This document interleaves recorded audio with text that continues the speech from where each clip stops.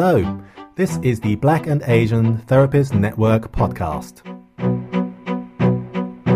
This podcast is for anyone who's interested in the internal psychological world from a Black and Asian perspective.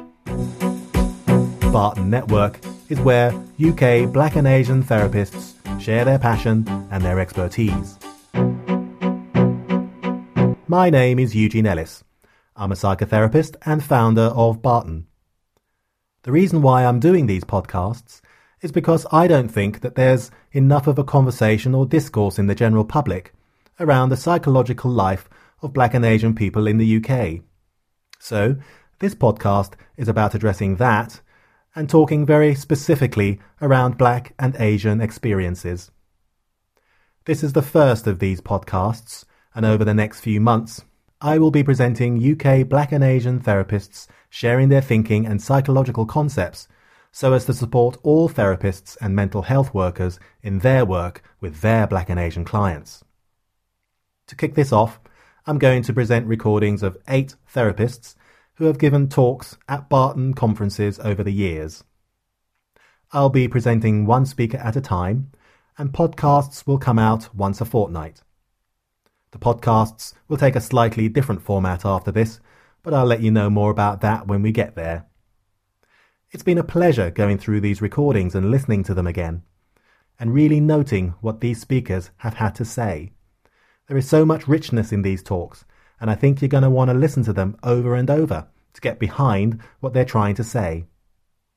The speaker for this podcast is Farhad Dalal. He spoke at the 2010 Barton Men's Conference. Farhad Dalal is a psychotherapist, supervisor, and group analyst in private practice in Totnes and Exeter. He has published widely on forming an understanding of some of the causes of hatred of others in general, and racism in particular. And his recent publication, Thought Paralysis, The Virtues of Discrimination, continues that understanding. In his talk, Farhad critiques the diversity movement, which sounds strange when you think that diversity has been taken up so wholeheartedly in organisational life and been a force for change, but he argues that the diversity movement, whilst beneficial in many ways, has also structured within it a kind of silence, or what he calls thought paralysis, which keeps the power structures of racism functioning. Farhad has really dug deep to shed light on and deconstruct the paradigms of multiculturalism, psychoanalysis, referring to knowledge as a solution, anti-racism, the Race Relations Act, tolerance and offence, and racism and culturalism. He argues that even though we're not supposed to discriminate, that discrimination is necessary to life, and to stop discrimination is to stop thought. Hence, a kind of thought paralysis pervades the diversity movement, and this thought paralysis breeds silence in organisational life. He then encourages us to make the distinction between discrimination and unfair discrimination. This is all good mind food, where Farhad really cuts through these ideas with clarity and precision, and expanded my ways of thinking about the diversity movement in a way that does not agree wholeheartedly with it, nor does it negate it. This is Farhad Dalal. Okay, good morning. Thank you for inviting me. It's a bit of a homecoming for me because I lived and worked in Hackney for over 20 years, first as a school teacher, then as a therapist, until I moved to Devon. So just amazing just to be back into familiar streets again. Okay, this is a talk which comes out of a book that is with the publishers just now, which is a critique of the diversity movement, which might seem a bit strange, given it's fated as a good thing. But I've got lots of issues with it, which I'll sort of talk about. And just to say where I'm coming from, I first trained as an individual therapist in humanistic psychotherapy, and then I trained as a group analyst, and then I started to do a PhD, in which I wanted to do something I thought was pretty straightforward, use psychoanalysis to understand racism. And as I started to do that work, I found the psychoanalytic theories that I'd been trained in really very problematic. and for lots of reasons. And so I turned to group analysis because I thought that's a more social theory for so that would help. But in fact, that too had lots of difficulties. So I ended up doing one book. This sounds a bit grandiose, but it wasn't. But I ended up doing one book, really trying to build a theory that I could use, which was and then the second book on race, in which I sort of develop it more fully to try and make a psychosocial understanding of racism and so on. Okay, so since then, I've been sort of writing and thinking about it for 20 years or so. And in one way of thinking, I'm a bit bored with it. I want to move on. But it's actually very hard to move on because people say, you come and talk to us about this or talk to us about that. And I end up in this place again. And so I ended up giving, over the years, many talks. And I thought, I can just chuck them together into a book. But, of course, it wasn't that simple. It's a kind of a ghettoizing process that happens. So I was asked to speak to this conference called Opus 3-4 weeks ago, and I wanted to speak on the subject of responsibility, which is something I've been thinking about. But I got encouraged to talk about race and racism. So there's a kind of a ghettoizing process that's also in play. So in terms of where we are, over the last decades, lots of time and money and energy, commitment has been put into addressing the structures of inequality. But if you look at recent statistics, the pay gap between men and women has actually widened. There was an article in the Guardian where in the last 5 years, 71% more people, Black and Asians, have been stopped and searched by the police than in the previous 5 years. So on the one hand, all these efforts are going in. On the other hand, it seems like the situation is sort of getting a bit worse. And I should say, given that my talk's a critique of diversity, I don't hold the position that there isn't a problem. I sincerely think there's a big problem, but I have a problem with some of the solutions that are put up for that problem, and the way it is conceived. Okay, so perhaps the sort of best, most well-known way of thinking about racism is to do with ignorance. It is said that we fear what's unfamiliar. So the more familiar we become with these strangers, the less likely we are to feel hateful and frightened of them. Broadly, that's a multiculturalist position. And what psychoanalysis adds to this picture is the picture of projection. It says this empty space, we project all our difficulties into them, and so then we come to experience them as difficult. Into that way of thinking, if the problem is a psychological one, right? If racism is caused by a problem in the psyches of white people, if you like, then the solution is to go and work with the psyches of white people. And then once they sort of have sorted out the negative projections, they wouldn't project so much on them, and there'd be less racism. So in both these theories, multiculturalism and psychoanalysis, it seems to me they both believe in the idea of knowledge as a solution. So the multiculturalists think that if you learn about them and their ways, then this difficulty will reduce. And the psychoanalysts think if you learn about yourself and your psyche, the problem is reduced. But both of them think knowledge is there. Now, I think there's a lot in both paradigms, but both of them have severe limitations. For example, take the issue of women. Women aren't strangers to the men of that society. They have intimate lives together, yet they are oppressed everywhere. And they're marginalized from the workplace and so forth. So whatever the reasons that they're marginalized, it isn't to do with ignorance, right? It's not that they're from this exotic culture that we don't understand.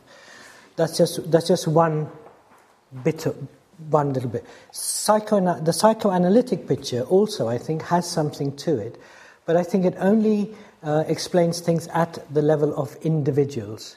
So I could say, okay, this person here, I can see why, because of their developmental history, the crap going on in their heads, why they are hating blacks, say, all right, in that particular person's story.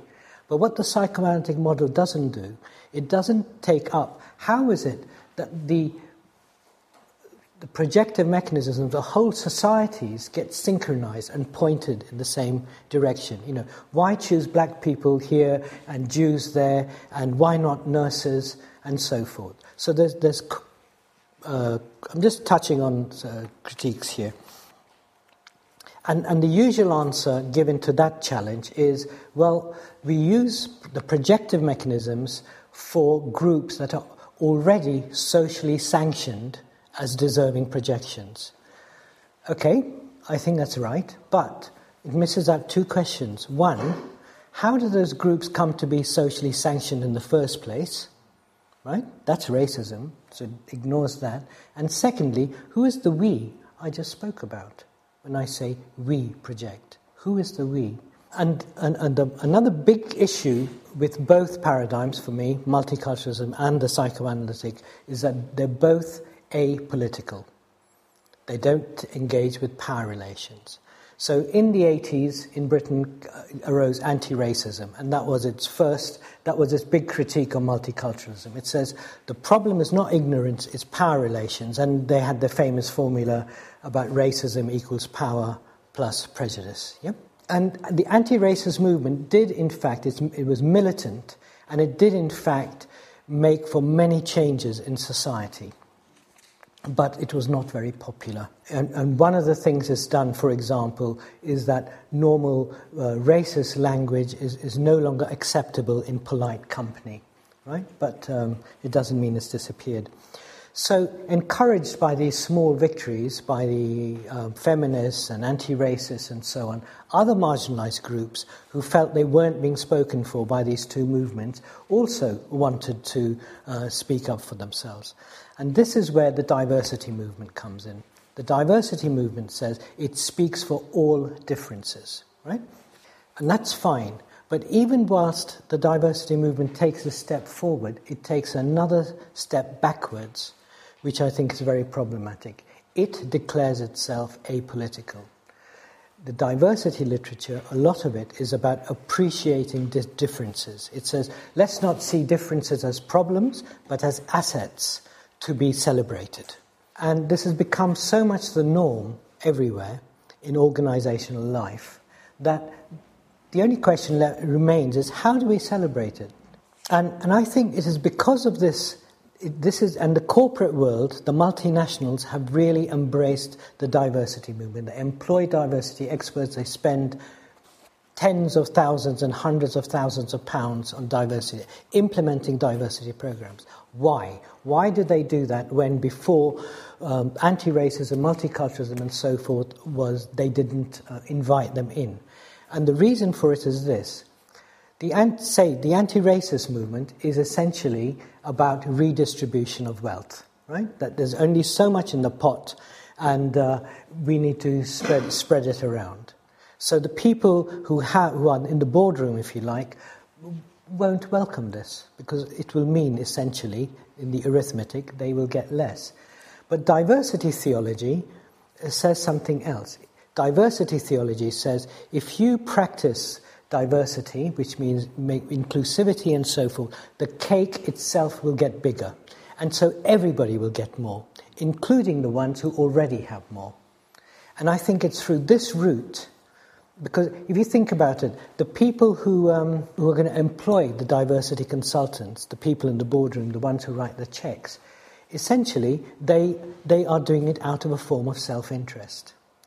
And if you look at the literature, it talks about diversity in a particular kind of language. It talks about it being lucrative, a commodity, an asset in the services of increasing profit.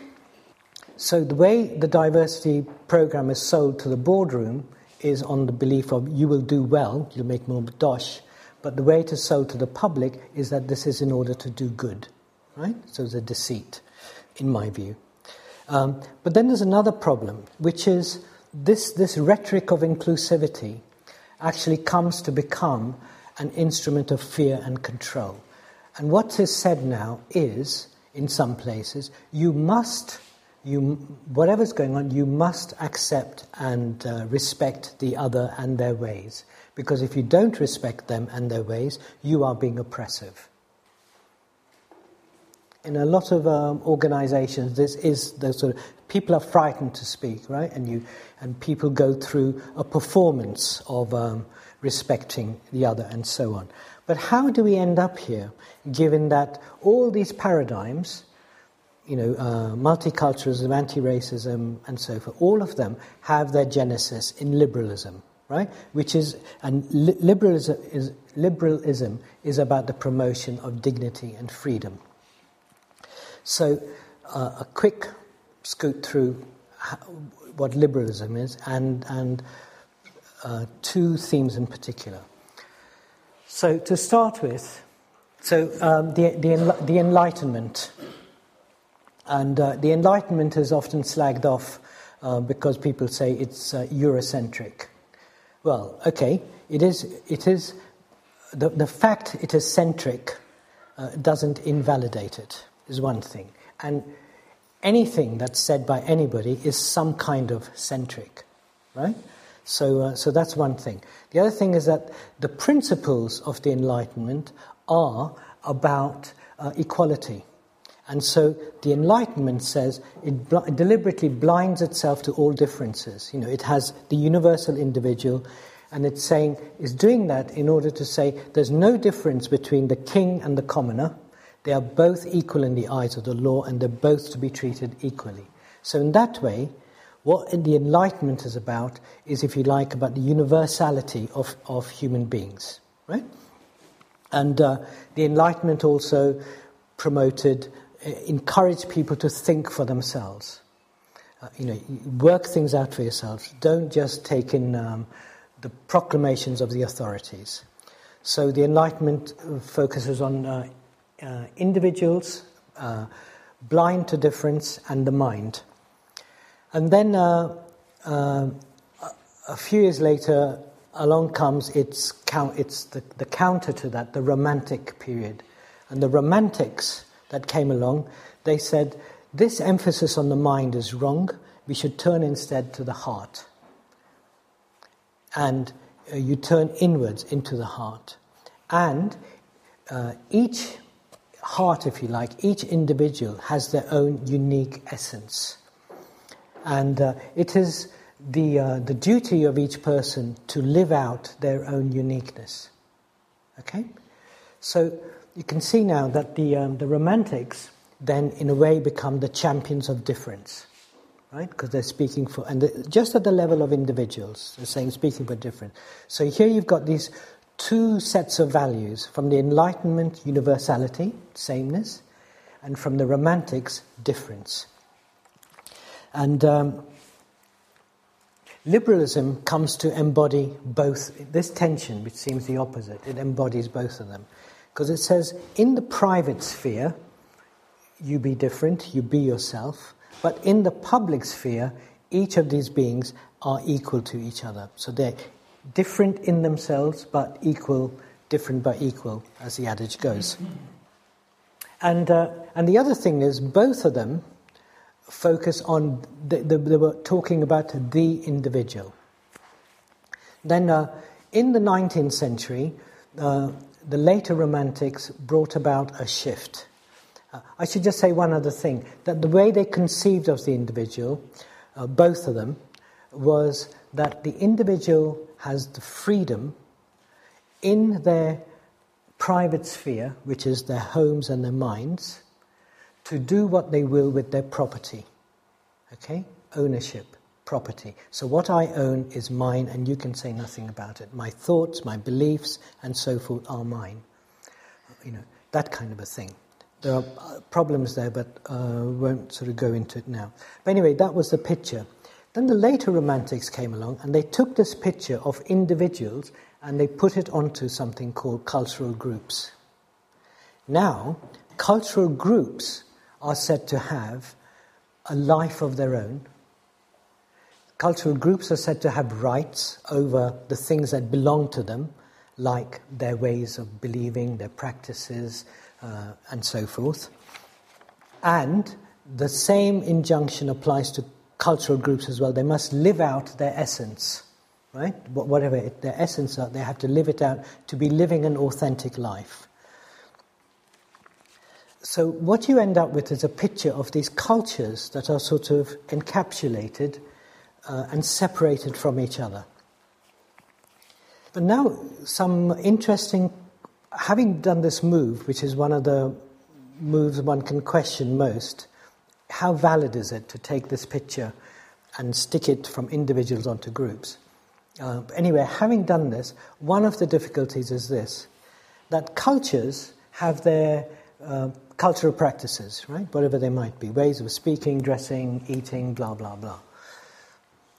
Now, they're private, they're owned by the culture. But, although they're private, these practices take place in public spaces, right? The way I dress, how I speak, and it affects others. So, there's a problem between public and the private. Although it's private, it's affecting others.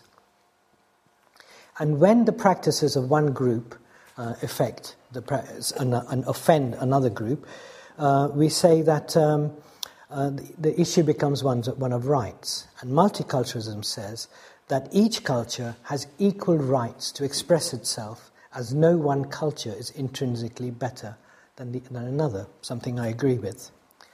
But a key problem with us accepting and respecting their ways is that neither we nor they are homogeneities, if you see what I mean, right? So earlier when you're talking about the black experience, there is no the black experience or the gay experience. There's a range, because there's a range of experiences.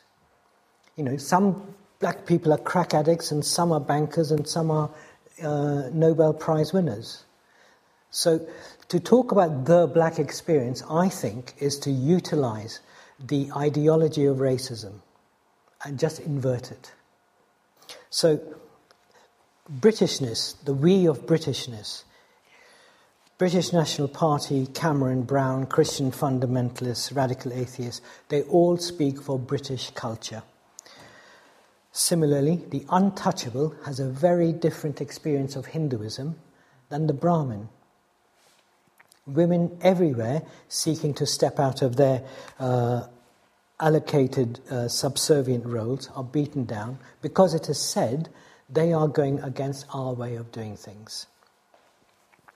So there's just the issue about the we and the them is already a kind of a problem, because I'm saying the we is already constituted by diversity, right? There can be no spokesman for the black community. There can be no such thing. There are black communities of different kinds with different aspirations, different values, different beliefs, and to lump them all the same is a version of saying they are all the same, or saying, oh yes, we are all the same. So there are sort of 4 points I want to draw. This thing about social groupings are not so much found, they are made. That's one thing.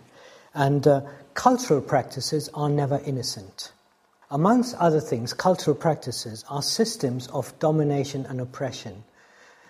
It is saying why the Brahmin has certain rights and the untouchable does not have those rights. And it is institutionalized as cultural practices and beliefs.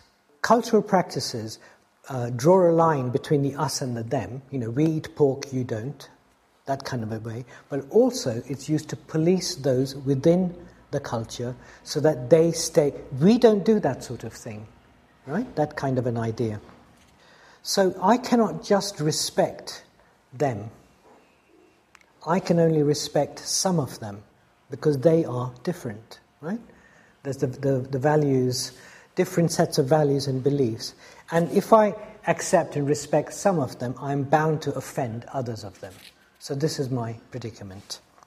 So I can't take this place of benevolent neutrality, which is what liberalism seeks to foster. Okay, I'm going to come at the problem from another direction. Human beings are social beings.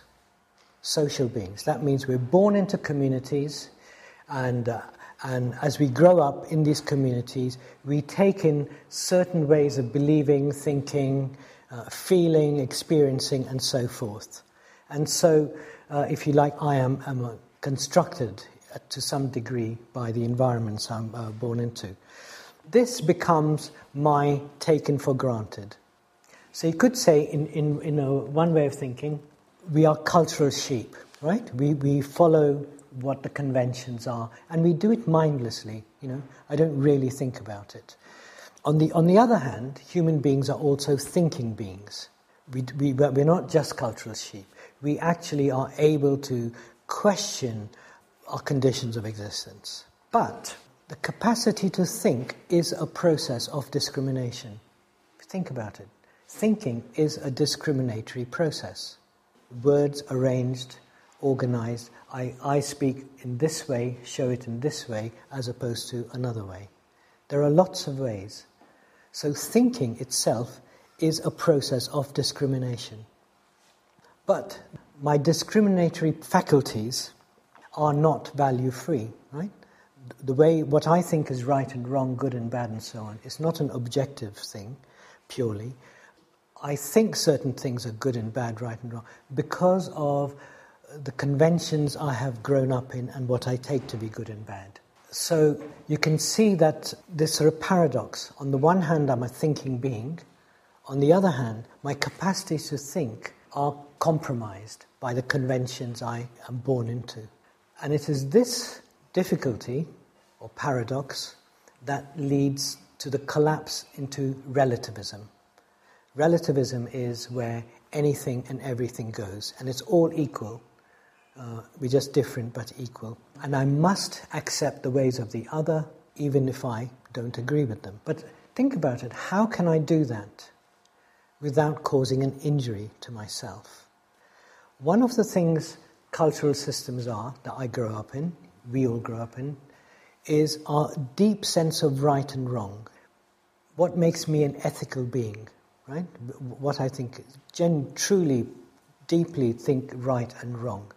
Now, if somebody over there is doing something which goes counter to that, the only way I can accept them, and that way, is by suppressing my own ethical self.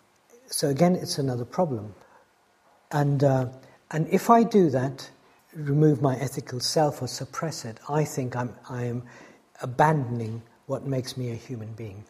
This is the predicament, that when it comes to the exercise of my faculties of discernment, when I'm making decisions and so on, these capacities are intrinsically biased.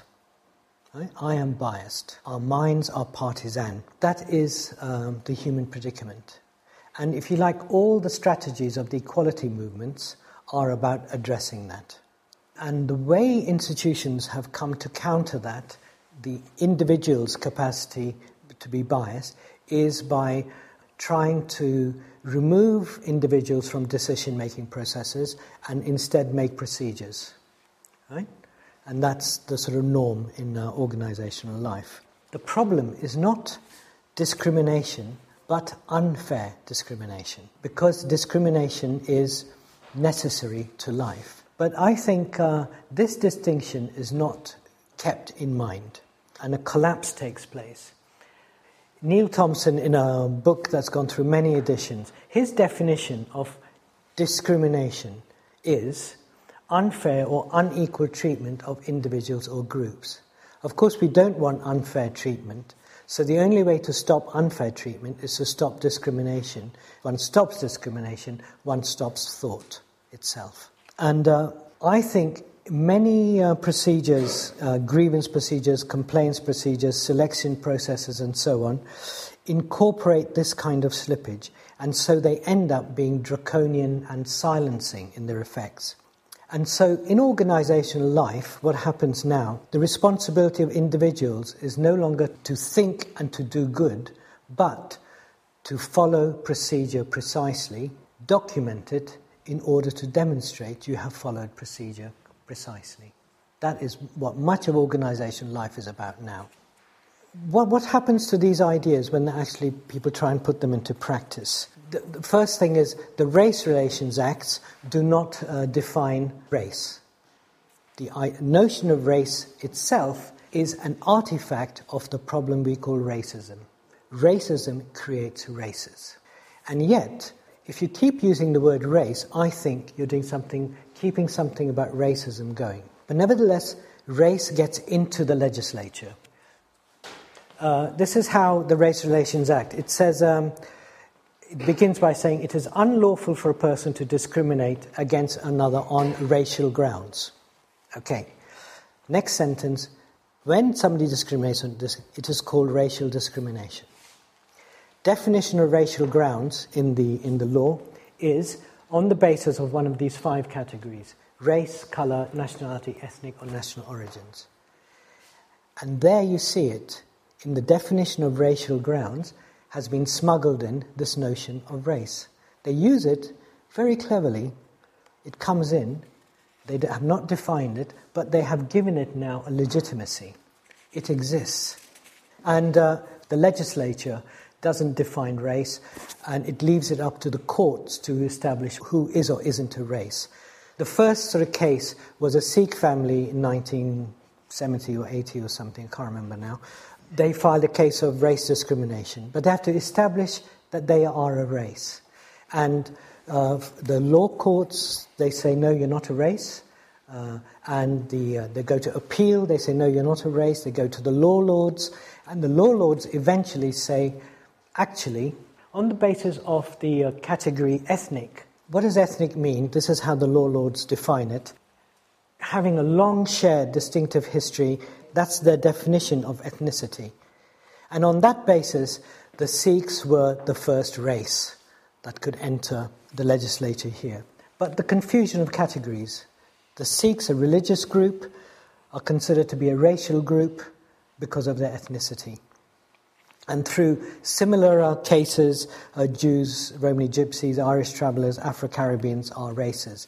But when the Rastafarians tried to join this elite squad, on the same grounds as the Mandalas, which is this guy did not want to cut his hair, then the law lord, and he actually won, they agreed, but then the law lords overturned it because they said the Rastafarians did not fall within the meaning of racial group, for their shared history is only of some 60 years duration, compared with that of Gypsies, whose history is of 700 years duration. So if you live long enough, you'll become a race. Okay, here's something now I'm going to have another argument with. You put up some statistics earlier about the numbers of people, blacks and so forth, in our profession.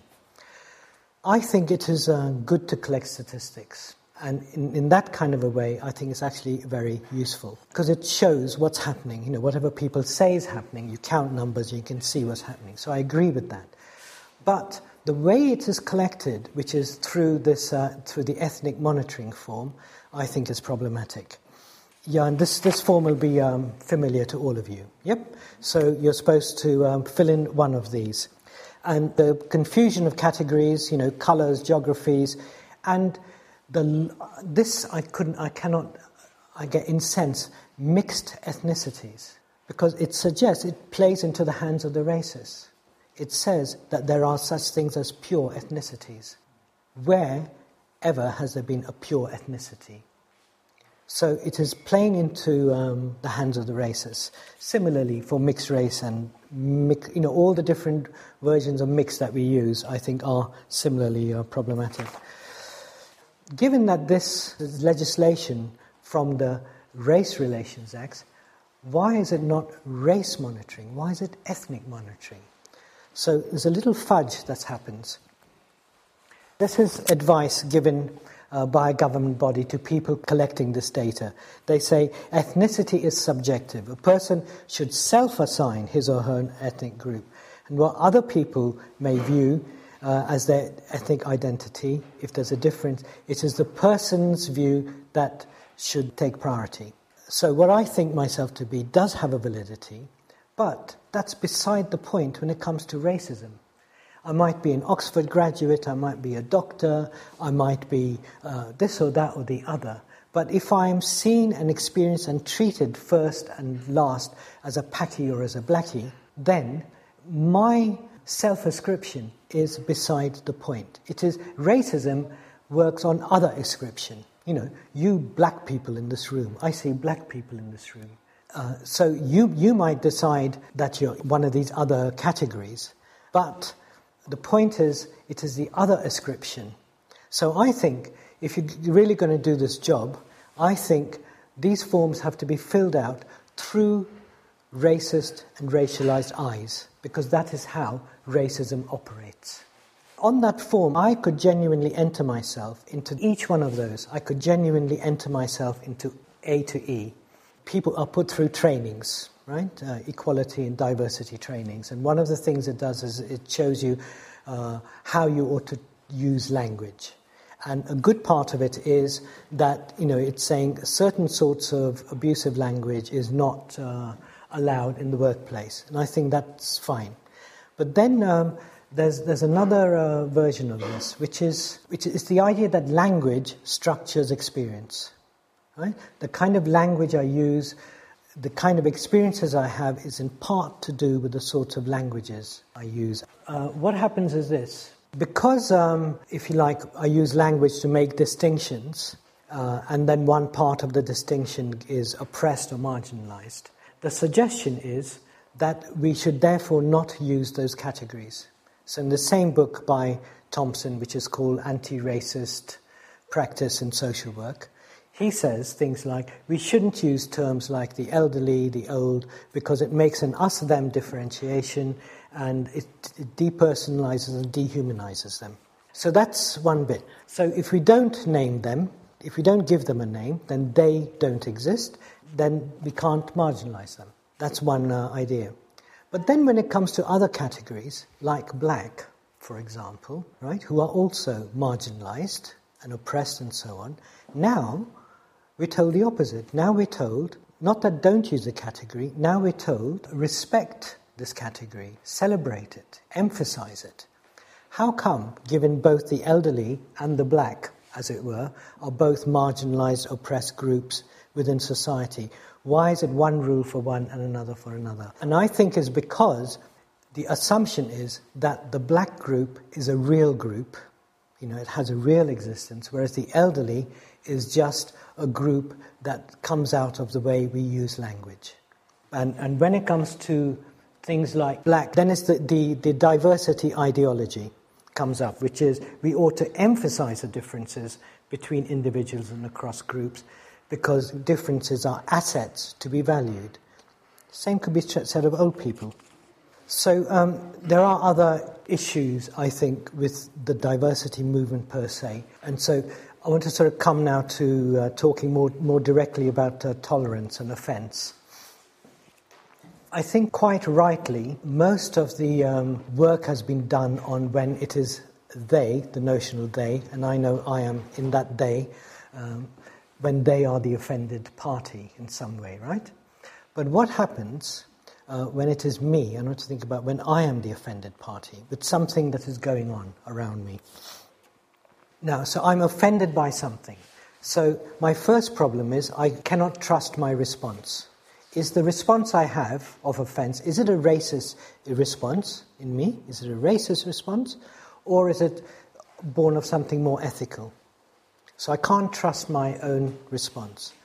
If it is something more ethical, then I have another problem. Do I express it, which is to go across a liberal taboo, to voice my thing and so cause offence to the other, or shall I subjugate it, right? This thing that offends me. So notice I am deciding what to tolerate and what not to tolerate. I'm deciding. In other words, discrimination is not the opposite of tolerance. It's not the opposite. The exercise of tolerance requires your discriminatory processes. But the decision as to what I will or will not tolerate is not fully ethical. I'm much more likely to tolerate the behavior of a large, frightening man than of somebody who I'm not so intimidated by. If discrimination is integral to the activity of tolerance, what is tolerance? What is tolerance? Well, tolerance is the activity of continuing to put up with a state of discomfort in me, right? Something's happening which I find uncomfortable. So to tolerate that means I am actually tolerating something in me. If I can readily accept what's happening, then I don't need tolerance. Tolerance is unnecessary. Tolerance occurs in a place of difficulty. So what do I do now? I have two sets of values that are in tension. One is to be true to myself, and the other is to respect the other. How do I manage it? And both these are encapsulated in the simple phrase, live and let live. Right? Live and let live. I want to live and I want to let you live. But what does that actually mean in practice? What does it mean to live and let live? Well, the imperialists and the fundamentalists, they don't feel the tension between my duty to myself and my duty to you, because they do away with the duty to you, to the other, right?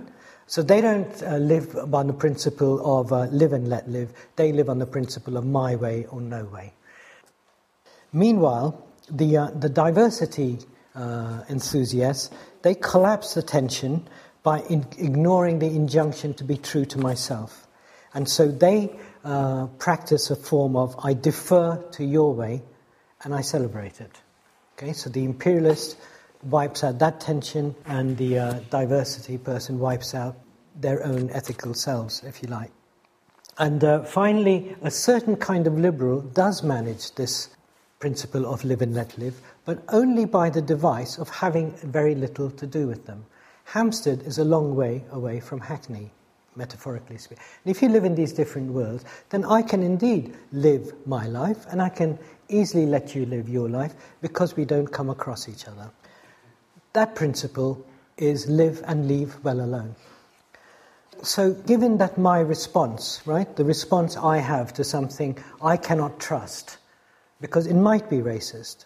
You know, the very first time a black person knocked on my door in order to join one of my therapy groups, a black person, my first thought was, oh shit, will he fit into my group? Will he be, that kind of, so that response I had, it's a racist response, all right? So anyway, I'm just saying, I cannot trust my response, however much I study and whatever. So what do? How can I test it, my response? Well, it has to be tested. Now, this idea of testing takes place in the territory between denigration, they're shit, dismissing them, or deification, they're wonderful, I accept them, come what may. Something in between these two territories. And to that activity of testing, where I don't simply accept them, nor do I simply dismiss them, I engage. Somehow I engage. And although that word engagement sounds banal, ordinary, true engagement, I think, is terrifying. Because true engagement is, I let some of your views into me. And if I truly let your views into me, then I might be changed. I might become a stranger to myself. Now that is a terrifying prospect, actually. And hopefully the process is more mutual, yes? That it is through this. So although terrifying, this is where the hope lies. But this kind of exchange really is an exchange of ideological fluids, if you like, right? It is a deep and profound exchange. Now this picture, although terrifying, is still a bit benign. And the reason it is benign is that the protagonists that are doing this engaging are not equal. One is more powerful and the other is less powerful. This is taking place in a power relational field. If you like, that is why, a way of thinking about why more black people don't come into therapy. Because therapy is taking place in a power relational field. And also, this struggle for engagement, it is the case that it is the marginalized who are more likely to militate for engagement, whereas the established, the ones at the centre, would prefer, it suits them not to notice. Right? So there's this kind of profound asymmetry. And the ones in the centre are likely to literally, it's a whitewash. These things aren't happening. And if these things aren't happening, then there's no problem to be addressed. So heading towards my conclusions, I think many of the attempts at grappling with these issues from the equality movements have actually made things worse rather than better. For example, the lethal mix of the use of race in the legislation, with the presence of the notion of mixed in the ethnic monitoring form, and the way that funding is dispersed to the disadvantaged, all push people into further differentiating themselves. In this situation, it becomes imperative to be known and recognized in the legislature by a particular name. You have to become a kind of people. And this is because once a category is officially recognized, whatever it might be, trans or whatever, then not only does it gain legitimacy in discourse, but it is now deemed to have certain rights in relation to other kinds of people. You are only counted, there's a way of putting it, you are only counted and you only count when you are of a certain kind of human being. Oversimplifying, I can say that there are two kinds of problems. One is racism and one is culturalism. Racism is where the privileged benefit from the structures and mechanisms of society. Racism is where some kinds of people get centrifuged to the edges and the ones at the centre benefit from it, by the structure thing. Culturalism, on the other hand, is a problem, if you like, of certain spokespersons within the so-called ethnic minorities. Because the more powerful and privileged among the so-called ethnic minorities hijack the problem of racism and put it in the service of culturalism. And they do this to bolster their positions of privilege within their communities. So if I challenge the imam or whatever, I will be told that I would have no rights to speak into this territory because this is their way. But their use of culture is to bolster and legitimate and retain the power relations within those cultures. And the liberal becomes silent because they are afraid that if they challenge, then in the challenge they will be accused of being racist, or in fact some of the racism will reveal itself. But I think these are two different problems, and I think the culturalists do a disservice to the problem of racism. Thanks.